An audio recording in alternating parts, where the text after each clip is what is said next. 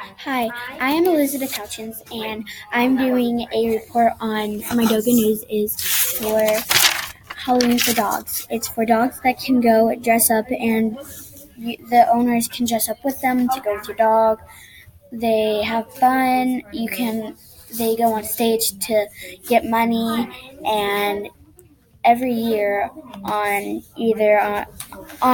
Saturday, October 25th, over 500 dogs go there to get seen and to get petted and to just have fun and be recognized and have fun and just do what they want to do and all. And they just get to have fun and all, and they don't have to pretend like they're not them. They can run around and have fun. Like there's Starbucks, there's soups, there's a lot of things. This year there was one dog that was as Hulk, and How long did it take him to do all those tricks?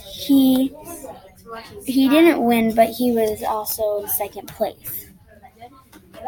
There was the genie. There was a Starbucks cup.